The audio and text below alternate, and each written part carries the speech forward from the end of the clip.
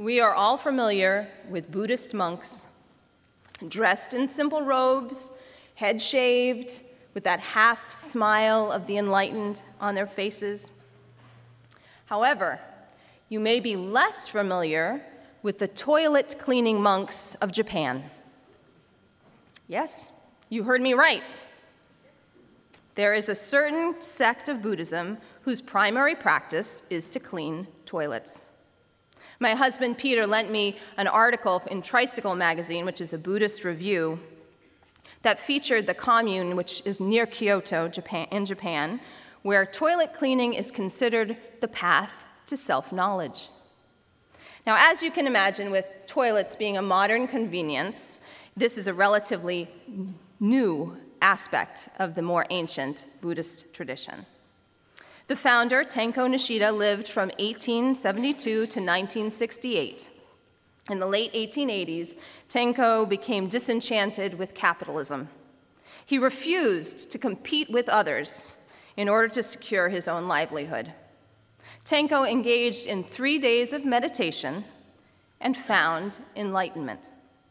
His spiritual awakening cast off the assumption that we work in order to live. Instead, Tenko held that life is freely given to all beings by what he called the light, what others may call God or the spirit of life. Life itself does not need to be worked for. Instead, work is a way of offering thanks for life itself. Like the Buddha, Tenko renounced his family, he renounced any status, all worldly possessions, and as well as practicing meditation, he served others by chopping wood, cleaning households, and scrubbing privies. He lived on the bare necessities, and he soon attracted followers. And the donation of a piece of land allowed Tenko to establish a community called Aitoen, or One Light.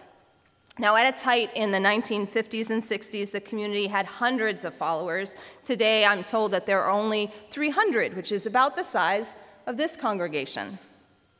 However, I want to share with you how their spiritual teachings and practice extends far beyond their immediate circle. Aitoen offers training sessions for business people and factory workers. Now, this is not the typical conference that you might go to with PowerPoint presentations. Instead, the 4 days of training involves early morning meditation and then going door to door, begging to clean toilets. The article showed a photograph of workers from Mr. Donut lining up along the sidewalk with their buckets and brushes. 4,000 Mr. Donut workers attend this training annually, and they're not learning how to clean. They're learning how to promote humility and facilitate group dynamics. Now, as the author of the article points out, I want you to imagine if Americans went through the same training. It's difficult to imagine employees of Dunkin' Donuts or, say, Genzyme jogging door to door, heads bent, knocking on doors, offering to clean toilets. It's even harder for me to imagine someone knocking on my door, asking for the blessing to please clean my bathroom. On the wisdom tour of Kyoto that I took years ago, we did not visit Aitoen. However, I did witness a reverence and a care for the physical environment that has stayed with me. I'll never forget visiting one Buddhist temple where a group of lay people were sweeping the grounds. Now, they each had kerchiefs around their neck, identifying that they were all from the same community. And no one spoke, but almost every square inch, there was someone with a bamboo broom working diligently, head bent, sweeping, calmly ridding the grounds of what seemed to me to be clean gravel, of any litter, cigarette butts, and leaves. The first tenet of Zen Buddhism states, "The realities of life are most truly seen in everyday things and actions? Can spiritual awakening truly be found in mundane tasks like cleaning toilets, raking the yard, and washing dishes? As Unitarian Universalists, we believe that life is a continual journey of growth and discovery. We build our own theology or beliefs about life through engagement with the world around us. Our spiritual path might inspire us to read scripture, to pray, to meditate, to take a pilgrimage, to study. And each one of those spiritual paths may bring great insight. However, as Zen Buddhist principle 11 states, one can only live in the present moment. On our spiritual journeys, we may encounter moments of transcendence, but we also have to pick up our socks and take out the trash. We do not need to sit in a Buddha hall or travel to Japan to find these spiritual practices because they are a fundamental part of living. Buddha means the awakened one. When Gautama rose from his meditation under the Bodhi tree, he woke up from the dream of being a separate ego in a material universe. Instead of clinging to material attachments, illusions of grandeur and separateness, he taught the release of suffering through mindfulness in the present moment. When we can see ourselves as connected to all of life, then the tasks that are usually viewed as unpleasant are transformed into an opportunity to be fully awake to the miracle of life itself. What if, instead of thinking of the routine parts of our day as a chore, boring jobs that we have to do before we can go on to something more rewarding, we recognize the sacredness of the ordinary? Cleaning the toilet is not dirty, but an opportunity to cleanse our environment and ourselves. Raking the leaves is not drudgery, but an opportunity to be in touch with nature and the ground of enlightenment. The most simple spiritual lessons are often the most difficult to remember. Oftentimes, when I'm doing dishes or I'm mopping the floor, I'm not fully present. My mind is frequently rushing to what I have to do next or thinking back to some previous activity. And when I'm distracted from the task at hand, my work is often sloppy. As the saying goes, haste makes waste. And I can certainly attest to that, as my kitchen was covered in batter while I rushed to make waffles this week.